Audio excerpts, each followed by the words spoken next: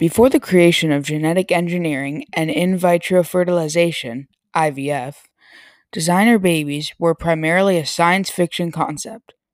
But what is a designer baby?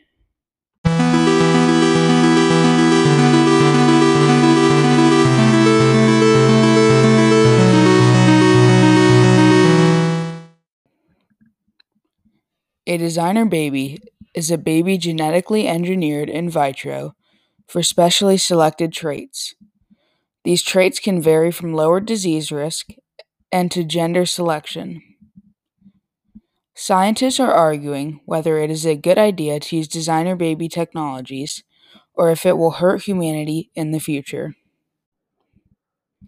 When Adam Nash was still an embryo, living in a dish in the lab, scientists tested his DNA to make sure it was free of Fanconi anemia, the rare inherited blood disease from which his sister Molly had suffered. They also checked his DNA for a marker that would reveal whether he shared the same tissue type. Molly needed a donor match for stem cell therapy, and her parents were determined to find one. Adam was conceived so the stem cells in his umbilical cord could be the life-saving treatment for his sister. Adam Nash is considered to be the first designer baby, born in 2000 using in vitro fertilization with pre-implantation genetic diagnosis, a technique to use to choose desired characteristics.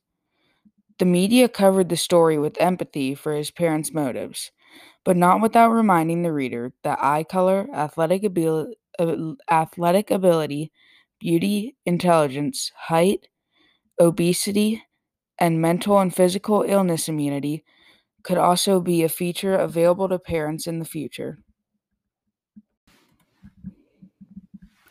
Designer baby technology can have bad effects too. People might pay a lot of money to rig the birth of their child. They might make their child immune to disease and be tall and strong. Poor people might have to settle for cheaper babies.